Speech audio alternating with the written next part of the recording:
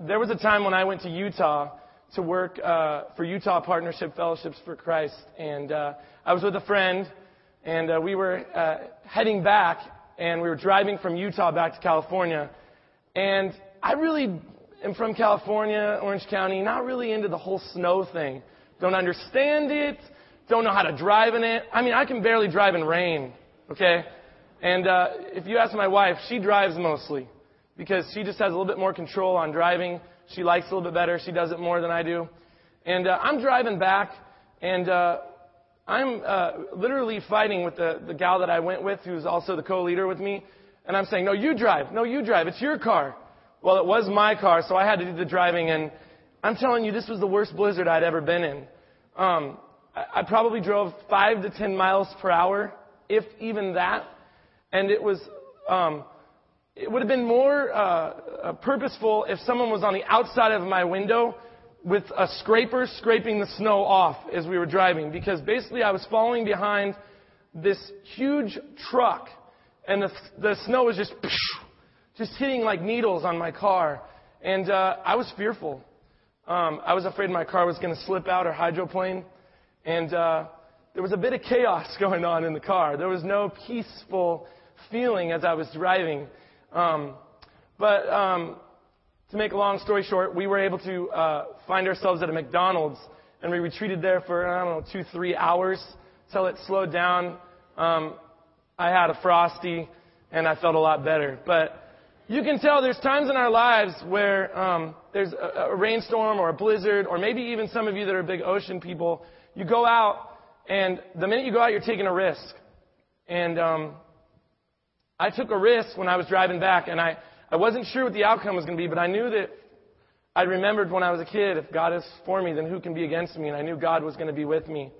Even though my human nature still kind of felt like, oh, I'm a little fearful. I'm a little fearful of this. I'm not comfortable in this situation. I don't know how to drive in snow. I don't have chains. No chains on my Honda Accord, 1999. There's no SUV, right? This isn't a full-wheel drive. So, in any event, I wanted to start you out with a storm. I wanted you to paint a picture in your mind of just how chaotic a storm can really be. Let's go ahead and open with a word of prayer. Heavenly Father, I pray, Lord, that your word would speak truth, Lord, in the lives of those here in the congregation today, Lord. Lord, that you would work through me, that I'd be your instrument, Lord, that I would share the passion that's in my heart, Lord. Lord, that you would just be with me now, Lord. Calm any fears or any nerves I might have, Lord, in the storms that I go in my lives, Lord, in my life, Father. And just again, speak through me now as we read through your word. In Jesus' name we pray. Amen. Well, my message, as I said, is a storm within a storm, and it comes from Mark 4:35 through 41.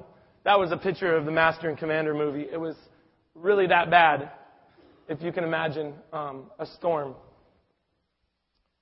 But I want to read through the passage with you. So if you have your bulletins, you can look on your bulletin or you can read in your Bible. I'm going to be reading now the New King James Version. Mark 4:35 through 41. On the same day when evening had come, he said to them, "Let us cross over to the other side." Now when they had left the multitude, they took him along on the boat as he was. And other little boats were also with him. And a great windstorm arose, and the waves beat into the boat, so that it was already filling. But he was in the stern, asleep on a pillow. And they awoke him and said to him, "Teacher, do you not care that we are perishing?" Then he arose and rebuked the wind and said to the sea, "Peace, be still." And the wind ceased, and there was a great calm. But he said to them, "Why are you so fearful? How is it that you have no faith?" And they feared exceedingly and said to one another, "Who can this be that even the wind and the sea obey him?" Verses 35 through 36, I want to point out a few things. Cross over. Now, they were probably crossing over, obviously, they're by a boat across the sea. The sea was about 8 miles wide to retreat from the multitude of people. Jesus and his disciples were probably on the north side of the Sea of Galilee near Capernaum, where he had done most of his miracles and his ministry. Little fact on the side, the Sea of Galilee is also known as the cradle of Christianity. If you read through the gospel accounts, you'll learn that Jesus did most of his healing, his teaching, and his life there around the sea, especially near Capernaum and Bethsaida and some of those places near the sea. And he was calling them to sail about probably 13 miles across to the largest region of Gadara. Now, Gadara was a remote place. It had no one there. It was uninhabited. And there would be no interruption by the crowds. But to cross over, I want to point something out in the Nelson Study Bible. It says, to cross over the Sea of Galilee was no simple task. Even though the lake is only 8 miles wide, its unique geography produces a greatly varying climate. The lake is situated 700 feet below sea level and is surrounded by mountains that rise 3,000 to 4,000 feet above sea level on the west, north, and east. Tropical conditions prevail around the lake's surface, where even bananas are grown today. Yet the higher elevations can produce chilling night air. We're going to talk more about the Sea of Galilee and the weather, but I want to leave and move on to left the multitude for a second. It is very accurate to say that Jesus needed some alone time with his disciples. The disciples were most likely overwhelmed by the crowds of people. One commentary even said they might have been a little jealous by the over amount of time that Jesus had been spending with the multitudes of people. Nonetheless, the disciples probably felt like a great weight had now been lifted off of their shoulder.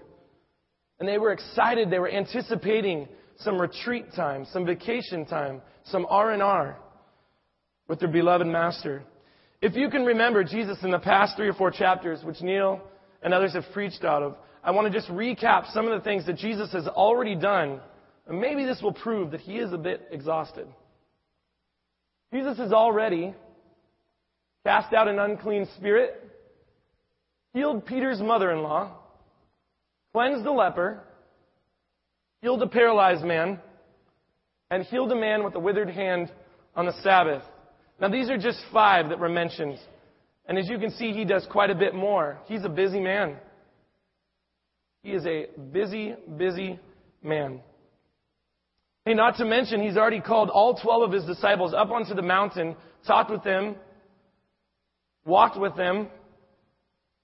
He's also just finished in chapter 3 of Mark, teaching parables of the sower, the growing in mustard seeds, and even the light under the basket. So you can see that he needed some R&R himself, as well as his disciples. He was just to the point of exhaustion and needed to get away. Now let's focus a little bit more on the Sea of Galilee. The Sea of Galilee, I've put up some slides thanks to Google Images. That is awesome, by the way, Google Images. I'm not a big PowerPoint person, but I found some cool slides. The Sea of Galilee, it's not unusual even today for a sudden great windstorm to appear on the Sea of Galilee during the evening hours. The warm tropical air from the lake's surface rises and meets the colder air from the nearby hills. The resulting turbulence stirs up great waves which make boating extremely treacherous. This is a fact out of Wikipedia, actually. So up to current date on what the Sea of Galilee is like. It makes boating extremely treacherous. Now remember, they're crossing over to the Sea of Galilee, probably 8 miles wide, but 13 miles in distance. The facts about the lake. It's about 12.5 miles from north to south and 7.5 miles east to west at its widest. So it's not very big. The Jordan River effectively flows through the Sea of Galilee, entering in the north and exiting in the south. In that slide, you'll see the Jordan River coming through. And we know that the Jordan River is where Jesus was baptized. Some other fun things about the Sea of Galilee is its name. It's mentioned by 3 other names in the Bible. The first is the Sea of Kinnereth. This is the Hebrew origin from its harp-like shape. The Sea of Tiberias, where John refers to it twice in the New Testament. Tiberias is a little city right near the Sea of Galilee, very close by. And finally, the Lake of Gennesareth, which is the Hellenized form used by Josephus. Let's read in verse 37 a little bit about the great windstorm. We've talked a little bit about the Sea of Galilee itself and the historical and the cultural context, but now let's get into the story and how it sets. In verse 37 it says, "And a great windstorm arose, and the waves beat into the boat, so that it was already filling." I did some research on this, and I looked up the account in Matthew 8:24 in the New King James Version. It said, "A great tempest arose." Now, I don't know about you, but I don't want to be anywhere on a sea when a great tempest is arising. That is chaos on its way. A furious squall is what the NIV version says. So you can see that the weather was nasty. It was turbulence, and it was endangering the lives of the disciples on the boat. You see, when we think of a storm, we tend to minimize its danger and severity because of where we live. We live in Orange County. We have minimal experiences with storms here. A storm to my kids in third grade would be not going out for recess because the rain is too overpouring outside. Or maybe the storm might be, we're starting to get a little bit of hail. We don't really understand what a real storm is like. We don't live in a place where it really comes on all that often. But we can remember things like Katrina and some of the natural disasters that have happened across seas. You see, Creation Research Society, Donald B. D. Young says it like this. "Such storms result from differences in temperatures between the seacoast and the mountains beyond. The Sea of Galilee lies 680 feet below sea level. It is bounded by hills, especially on the east side where they reach 2,000 feet high. These heights are a source of cool, dry air. In contrast, directly around the sea, the climate is semi-tropical with warm, moist air. The large differences in height between surrounding land and the sea causes large temperature and pressure changes. This results in strong winds dropping to the sea, funneling through the hill." What is my point, folks? My point is cool and hot are mixing together and causing great amounts of turbulence and great amounts of storms. I was reading in the Jerusalem Perspective. It's a newspaper. And 15 years ago, a storm in March of 1992 sent waves 10 feet high crashing into downtown Tiberias, causing significant damage to the city 15 years ago. These storms are still going on today. The weather is still nasty sometimes out on that Sea of Galilee. For all you artist buffs, I pulled up a picture of a famous artist by the name of Rembrandt. The title is "The Storm on the Sea of Galilee," and it's a little dark. But this is his interpretation of just how awful it was. Now, see, we've been looking at what the Sea of Galilee can be like according to historians or even meteorologists or even an artist. But let's go back and take a look at verse 37 of a storm that really did happen, that we have account for in the book of Mark. Verse 37 says, "And a great windstorm arose, and the waves beat onto the boat, so that it was already filling." Let me talk to you a little bit about waves beating and already filling. See, in Luke 8:23, another account of this same story, it reads this way. "They were filling with water and in jeopardy." The disciples were in jeopardy for their lives. Matthew 8:24 says, "The boat was covered with the waves." This wasn't a little storm. I'm trying to make a point here. This wasn't, some waves are kind of coming in, let's get a cup and kind of shoo it out. No, this was a huge, huge catastrophe happening. A lot of chaos going on. The disciples were most definitely staring death in the face. Clearly, we can sympathize and relate to their fear of drowning or death. Can't we? If we were on that boat, wouldn't we be fearing for our lives? By the three accounts of the gospel, the boat is not being rocked. It's not being filled up just a little bit.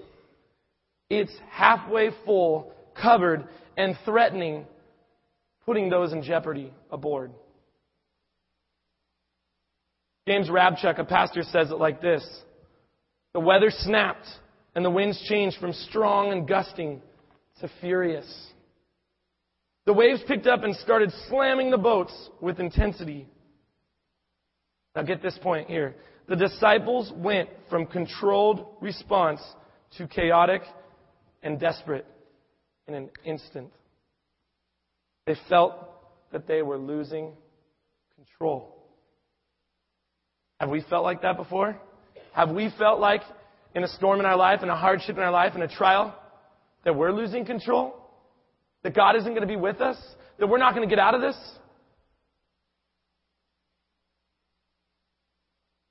I'm sure that we have. I'm sure that we have. You see, folks, Rabchuk is right on in what he says. The disciples are losing control. But this is what I want to talk to you about today. There's yet another significant storm taking place aboard the boat. So let's explore this a bit deeper. While Jesus is sleeping and the boat continues to fill, the disciples are scared. They're vulnerable. And their trust in this teacher, this beloved master, is slowly diminishing, leaving them and even making them question if he even really cares about them. If he even really cares about them. It's likened to a storm. We just talked about it, the meteorologist version of a storm. The hot mixing with the cold. Well, it's a combustion of hot and cold as well with the disciples. It's a conflict or a combustion between faith and trust in God and doubt and fear. You see, there's a second storm taking place. There's a physical storm, but there's an inner storm, a spiritual storm as well. Continue with me and let's focus on their dialogue in verse 38b, which shows their ongoing chaotic state of being. I'm going to skip 38a for one moment to focus on the chaos that the disciples are continually being in through their vulnerability, through their frustration. You got to think as you picture the story that the disciples are pointing fingers at each other. They're blaming people in their time of crisis. There is absolutely no tranquility, peace, or calm. They are frantic because of the furious, chaotic storm that has arrived. Verse 38b. And they awoke him and said to him, "Teacher, do you not care that we are perishing?" Teacher, do you not care that we are perishing?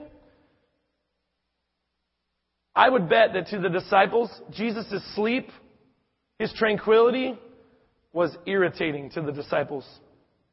Because they couldn't. They couldn't sleep. They couldn't rest. They couldn't be at ease. They were floundering in the middle of the lake. And Jesus had no right to be sleeping in their minds. In their minds, Jesus had no right to be sleeping. They accused Jesus of not caring what happened to them. They accused Jesus of letting them suffer and possibly even die. In the heat of the moment, they gave into their frustration and they vented their feelings to Jesus. Are you understanding where I'm going with this? The inner storm happens within all of us too.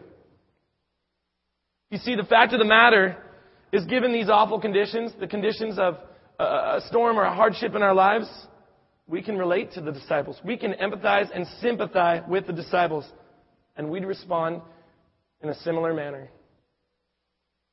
We'd do the same thing, wouldn't we? Rabchuk goes on in his quote, and he talks about a crisis moment. And I've defined it as the inner and spiritual storm within all of us. In the crisis moment, it is very easy to lose our self-control. There's no time to reflect. The thoughts of anger and blame toward others, which we usually cover up, come gushing out. The disciples were in danger, but they did not come to Jesus and just simply ask him what to do or tell them what the meaning in this situation might have been. They came and accused Jesus of not caring about them. And at the moment of crisis, it is always someone else's fault. Oftentimes, we even blame God. That hit me hard as I was reading it. I was doing some self-evaluation. I was saying, Doug, do I do that? Do I blame others to make myself look better or so that I'm not losing control? Do I live in fear in times of my lives? Or do I put my faith 100% in God, even in the times of crisis and hardship, in physical external storms in my life? So where is Jesus in the disciples' awful, stormy, nasty, furious circumstances? Where is he? He's asleep. He's asleep. Verse 38a. But he was in the stern, asleep on a pillow. Jesus is exhausted from all his work, so he's resting on a cushion at the stern of the ship. He was sleeping. Water was sloshing. Boat was filling. But Jesus wasn't even fazed. He slept through all of it. I have a hard time, when I was thinking about relating to this, I have a hard time sometimes when I go to people's houses who have children. I'm a school teacher and I'm around kids and youth, but there's just something about a tolerance that I have versus parents or families that have children. And I don't know if I have this keen sense, but I hear and catch everything that goes on with kids. One kid could be over banging on something, another kid could be screaming and this and that. And the parents, it's not even fazing them that have children. It doesn't faze them. Amidst all this chaos, they can still somewhat find peace because they're used to it. I don't get that. Yeah, maybe when I have children, I'll start understanding that. When I was preparing my message, I was among some children, actually. And I had to actually lock the office door, put on my iPod, and keep my eyes straight at the computer. Because I just get distracted by things. We get distracted by things in our lives, especially hardships. If I'm in a storm, I'm not sleeping. But Jesus was. And you know what? Two things are made really clear to us. I'm excited to share them both with you. Number one, Jesus was exhausted from all his work. And it shows he's fully human. He's fully human, just like us. He needs rest. He needs something to eat. He is fully human. But you know what the exciting part is? There's a second part. Jesus sleeping through a violent storm is truly remarkable. We could never do it. It represents a man at peace. A man at peace. Jesus walked in the light. He was not shaken by the criticism and misunderstanding as we keep reading through the gospel all the way up to the account of his death, his resurrection. He was never fazed by the criticism, the misunderstanding, the way that people pointed the finger at him, because he lived under the will of God, under his Father. He served him with his heart, his soul, and his mind. He truly knew that his life was under God's sovereign will. You know, there's commentaries that say Jesus slept. Jesus sleeping was more on purpose. He wasn't actually tired. I don't believe that it matters, but I want to share with you two angles. How Jesus manages to stay asleep through this violent storm is unknown. But a traditional commentaries say that he slept deliberately in order to test the faith of his apostles. If that is the case, if he did do that, they failed. They failed. So let me ask you, would we have failed? A more plausible explanation, and the one that I'm going to take, that I agree with, is that the author of Mark depicts Jesus sleeping out of exhaustion from all his work. indicating that he is human and he is tired. You see, here is Jesus' reaction to the diminishing faith and ever-present fear of his disciples. I want you to notice the first word out of his mouth as I read this. In verse 39 and 40, it says, "Then he arose and rebuked the wind and said to the sea, 'Peace, be still.' And the wind ceased, and there was a great calm. But he said to them, 'Why are you so fearful? How is it that you have no faith?'" You see, folks, the first word out of Jesus' mouth when he awoke was what? Peace. Peace. It shows a total contrast of chaos, of hardship and fear and loss of control over on this side where the disciples are. I showed you that world. We live in that world sometimes in our lives. And sometimes we create that world subconsciously ourselves through our own doubt and our own fear, and our own lack of control and trust in God. Peace, be still. Peace, be still. Jesus understood the situation.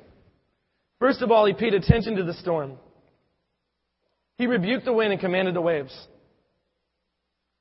And in an instant, the situation changed. The winds died down, the waves turned into a gentle swell, and they became nothing. I think there's an important thing to be noted here. Jesus' command over the wind and the sea with one word of peace demonstrates his full and complete deity. He is both fully man and fully God. He had shown them that he had power over nature and was and is today the Creator God. Verse 40, I want to read it again to you. It says, "But he said to them, 'Why are you so fearful? How is it that you have no faith?'" You see, as I read this dialogue, and I talked to Neil and my wife and even some of my other friends, I was puzzled with it. I said, why would Jesus say that to them? They were in the midst of fear and chaos. Of course they're going to go wake him up. Of course they're going to be fearful of their life. Wouldn't we? Wouldn't we wake him up? I don't know if that's what he's trying to get at. See, as I read this dialogue, and I asked myself that, I realized two things. Number one, he rebuked his disciples for their fear. He rebuked his disciples for their fear. And number two, he challenged them to have faith in God. But why? As I've said, we would have done and said the same things that the disciples did. Keep in mind, we have not physically walked or talked with Jesus like the disciples have. Remember, they were his right-hand men, his students. They had spent several days with him learning from his teachings and eyewitnessing his miraculous healings. You see, he's not interacting with ordinary men on the boat. I was thinking about that as being a school teacher or even a youth director. You can't help but notice some children or some youth kids that just have leadership qualities within them. And you see them right away. God reveals them to you as you spend more time with them. And you hold them to a higher standard. You push them farther. That's what Jesus was doing with his disciples. Even though it was early in the ministry, he wanted them to understand that he was the real deal. That he was both fully man and fully God. And that they were to put 100% faith in him and let the fear trickle away. But we have faith in God. Right, congregation? We have faith in God and still constantly doubt that he is going to protect us at times. Forgive us. Save us. Love us. Financially provide for us in our hard circumstances, our hardships, our storms of life. When a physical storm arrives, we can't help but have a spiritual storm as well. A battle between fear and faith. A battle between fear and faith. I had a professor at APU. I'm glad I got to share something about Azusa Pacific after I got that little jar from Neil earlier from Biola. And he said this, and I think it's fitting. Fear is the opposite of faith. Fear is the expression of self-centeredness, while faith is the expression of God-centeredness. Dr. Bruce Boulogne of Azusa Pacific, he was my favorite Bible teacher. My favorite Bible teacher. You had to go early to sign up for his classes. He was that exciting, and he made the Bible that alive. Fear is the expression of self-centeredness, while faith is the expression of God-centeredness. I ask you, are we living with more faith or more fear in our lives today? Verse 41, the last verse. And they feared exceedingly and said to one another, who can this be that even the wind and the sea obey him? It's important to note that feared exceedingly is exactly the same text in Luke 2:9 when it says, feared a great fear. When the shepherds saw the angel that was going to announce the birth of Christ, they feared the same great fear. The disciples looked around with gaping mouths in fear. They were in awe. They were in puzzlement. You would have thought that this would have been the icing on the cake when they saw Jesus awake immediately and calm the storm. You would have thought that that would have been the end all. And they would have been like, okay, 100% I'm on your side. I will never doubt you again. As if healing the paralytic guy and bringing him through the roof and curing the leper and casting out the demons wasn't enough. Now he has commanded power over the nature in an instant with the word of peace. You would have thought that would have been icing on the cake, but it wasn't. Instead, they foolishly, by their human nature, responded, who can this be that even the wind and the sea obey him? I think it's ironic that the fear the disciples had when they were on the boat, when the storm was coming, has now been escalated and amplified severely. The fear they had when they were on the boat, when Jesus was asleep, was minor compared to how they felt now after they had saw what he could do. They feared a great fear. They feared exceedingly. Like I said, are these not the same disciples that have seen Jesus cast out demons, heal the paralytic, and cure the leper? Jesus has been explaining in great detail all the secret meanings of his parables. You would have thought the disciples would know who he was, what his aim was, his purpose, and what he was all about. But for whatever reason, fear resided in them. Apparently they weren't. They were allowing fear and doubt to reside instead of firmly planting their faith in their master, the beloved Jesus. You know, unfortunately, this is how the story ends. This is verse 41. They leave in fear.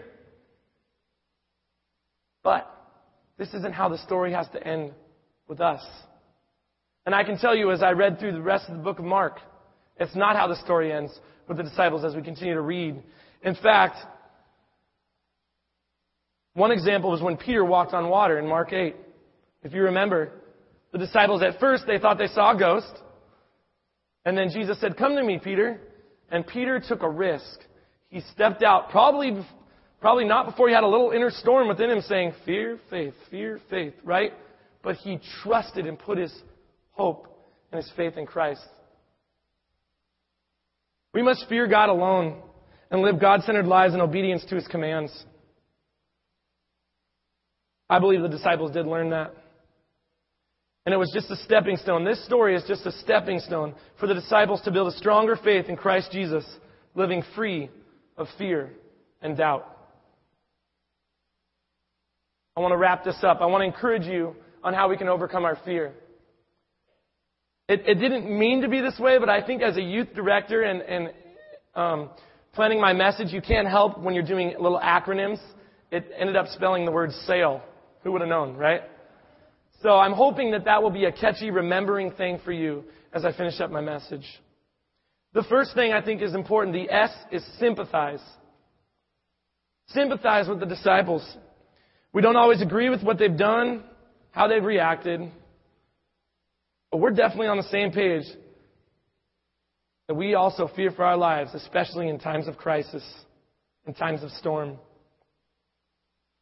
I think it's important to remember that boat was halfway full, and they were in jeopardy of their lives. We would have been too. Sympathize with the disciples. Number 2, the A is acknowledge. Acknowledge Jesus for who He is and who He was. He's fully human, which shows by sleeping on the pillow at the stern of the boat. But He's fully God, rebuking the wind and calming the storm.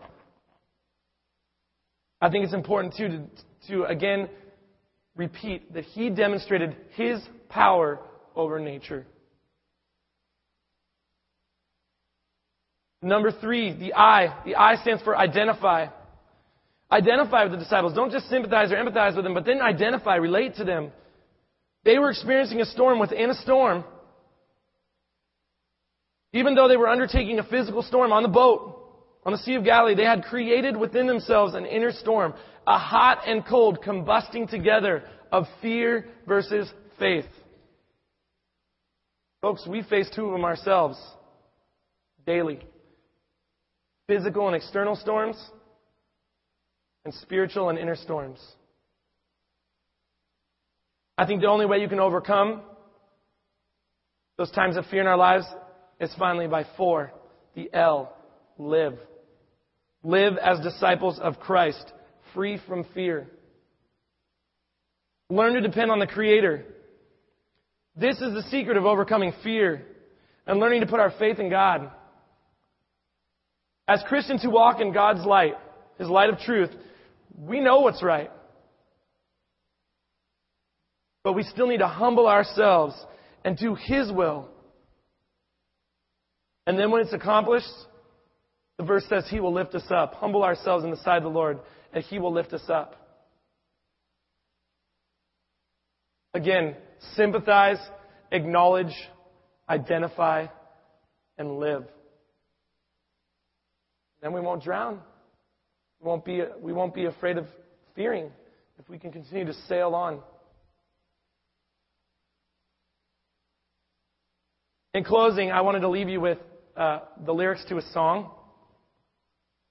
The song is by a popular Christian group called Casting Crowns. And they have a song called Praise You in the Storm.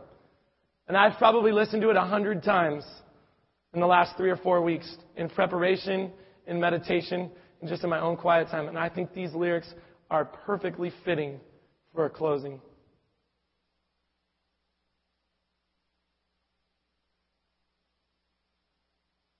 I was sure by now, God, that You would have reached down and wiped our tears away, stepped in and saved the day. But once again I say amen, and it's still raining. And as the thunder rolls, I barely hear You whisper through the rain, I'm with You. And as Your mercy falls, I raise my hands and praise the God who gives and takes away. I'll praise You in this storm, and I will lift my hands. For You are who You are, no matter where I am. And every tear I've cried, You hold in Your hand. You never left my side. And though my heart is torn, I will praise You in this storm. Let that be of encouragement to you. In times of your lives where you think you can't get through the storm, where you think that God is not going to be with you. He says in the last verse of Matthew, after giving the Great Commission to His men who are going to carry on His ministry, He says, and lo, I am with you always until the very end of the age. God is faithful to us even when we remain faithless to Him. Let's pray.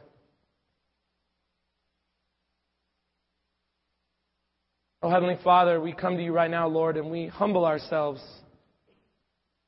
knowing full and quite well, Lord, that You are both in control of the situation, all-powerful God, all-knowing God, omnipresent God. You are with us wherever we go. Lord, I pray that that would be our assurance, Lord,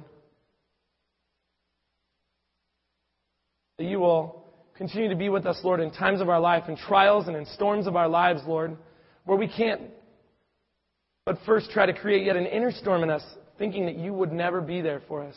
We know that you are there for us, Father. As James says, Lord, consider it joy in times of trials, because the testing of your faith is going to produce perseverance and build character within all of us. Lord, thank you for calming the storm, showing your power over nature. Lord, may we be encouraged, Lord, to know that you are sovereign in all that you do and you have a plan in our lives. And may we continue to sail on, God, and live as disciples of Christ, free from fear. We give you all the glory and honor and praise. And in Jesus' name we pray.